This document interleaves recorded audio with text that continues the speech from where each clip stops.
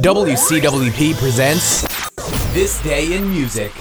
Welcome to This Day in Music, the 4th of July. Hey, it's the 4th of July. Let's go to a concert today. In 1969, an appearance at the Atlanta Pop Festival landed Grand Funk Railroad a record contract. The concert also featured Janis Joplin, Canned Heat, and others. Steely Dan, that's Walter Becker and Donald Fagen, gave up live performing after a Santa Monica show in 1974. They would not perform again until 1993.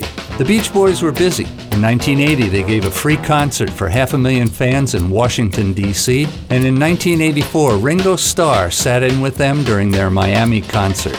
The next year saw Dire Straits start a 10-night stand at London's Wembley Arena.